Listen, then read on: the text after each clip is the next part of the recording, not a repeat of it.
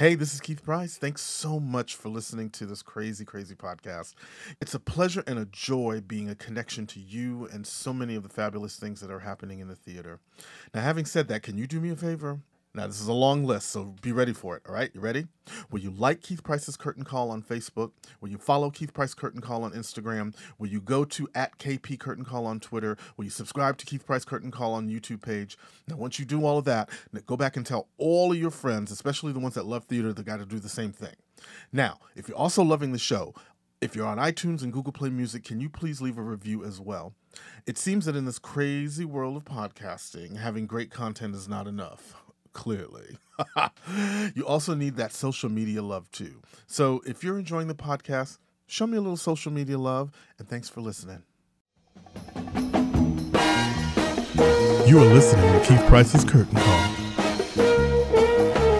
This is Keith Price, and we are here for the press up fronts for 54 Below, Fine Sense 54 Below, and I'm sitting here now with the four-time, got it right this go round, Olivier Award-winning star of Woman in White and Chicago, because you played my favorite role in Chicago, Roxy Hart. By far the best. Although I have to say, Velma has the best opening, but that's another story. She has the best what? She has the best opening coming up from the. Come on, that's fabulous. It's amazing. Come on. Yeah. And then the sassy Foss. Oh, well, Maria Friedman, honey, legendary in her own time, honey. She is here at Fine Sense 54 Below in a show that it's your debut here. Mm-hmm. It is. Historically, I've always played the Carlyle, but I've become friends with Michael Feinstein, and I've worked with him a lot in London, and he just said, please come and appear at the show in my club. So I was like, you bet. It's like, twist what arm? I love it. So you're here now, you're doing Lenny and Steve, so you're celebrating the music of Leonard Bernstein and Steve Sondheim, which you have a lot of history working in the genre. How does it feel to bring that here? Well, it's the right place to bring it, isn't it? Yeah. It's come home. I played last night for the first time here. It's an incredible room.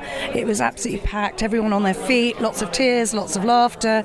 I felt very, very enveloped by the kind of Broadway love. Yeah. Well, I mean, theater love is theater love. You know what I'm saying? Yeah. So for you coming here now, this is a wonderful time for you. What is it about the music of Bernstein? And I mean, the obvious question, of course, is why those two. But I mean, honestly, there's a nice canon of people. Why these particular people? Well, it actually started, it's quite a funny story. I was going to do an entirely Sondheim evening. This show is actually 2 hours long, and we've had to cut it down for this. We do it all over the world. But what actually happened, I was just going to do a Sondheim evening, and I just thought, particularly now, I felt that we all need a bit of hope, big time. And what do we do when we're watching all the crises that are going on all over the world? As human beings, we can't do anything, but artists do something. They write about it. They make paintings. They write books. They tell stories. They remind us of our humanity. They make us think. They make us listen. And I always craft my pieces like a 3-act play. And I found my closer, which was Somewhere, an aspirational thing about there's a place somewhere, peace and quiet and open air, a new way of living, a way of forgiving, all the things that really matter to me, and a hope and a wish, really. And I took it to my massively eccentric and brilliant genius, 2-time nominated MD, Jason Carr. And I said, I found my closer. He said, nope, you're not singing that on a Sondheim thing. I said, what do you mean, no?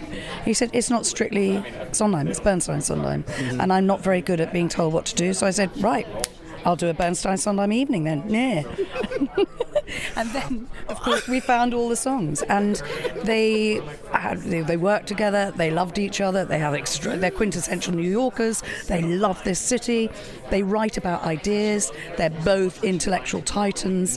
So that naturally, as a singer, I like to be an interpreter of great stuff. It's so much harder doing rubbish stuff. Right. So why not choose the very, very best? And of course, you put something like Lonely Town and another 100 people together.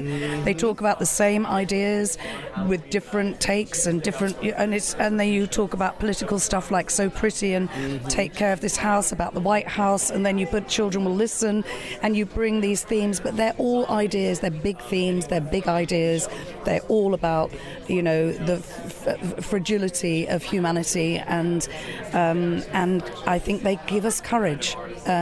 They make us feel like better human beings at the end of the evening. You know what I love is that when you were just talking about the list of songs and the choices that you were mixing, I thought in my head, how fabulous is it that in the world of the arts, like music, with the things that are happening right now in this day and age, you can still go back and find songs like that and have the same intense meaning in a climate that it didn't even originate in. Bang on. So Pretty was written about the Vietnam War. Right. 1968 protest song, and tragically, it's as pertinent today.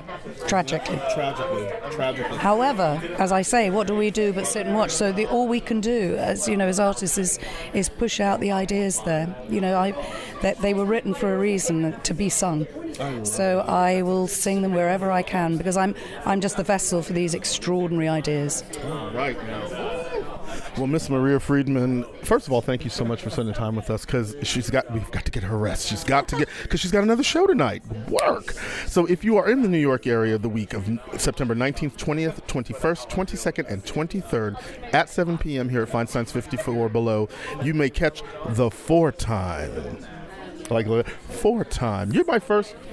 You're my second Olivier Award winner, but my first four-time Olivier Award winner. So, get me. I hope I'm your last. No. Well, I don't ever want it to end. I hope I get another one next time, so it goes 5. Ooh. Now, would that be a record? I'm 9 times nominated and 4 times. I'm the most nominated musical actress in London. Yeah. Smell me here on this side of the pond. Get it now, Miss Maria Friedman. Thank you so much for spending time with us, and we will be back. Look for Keith Price's Curtain Call on iTunes, SoundCloud, Google Play Music, and now Mixcloud.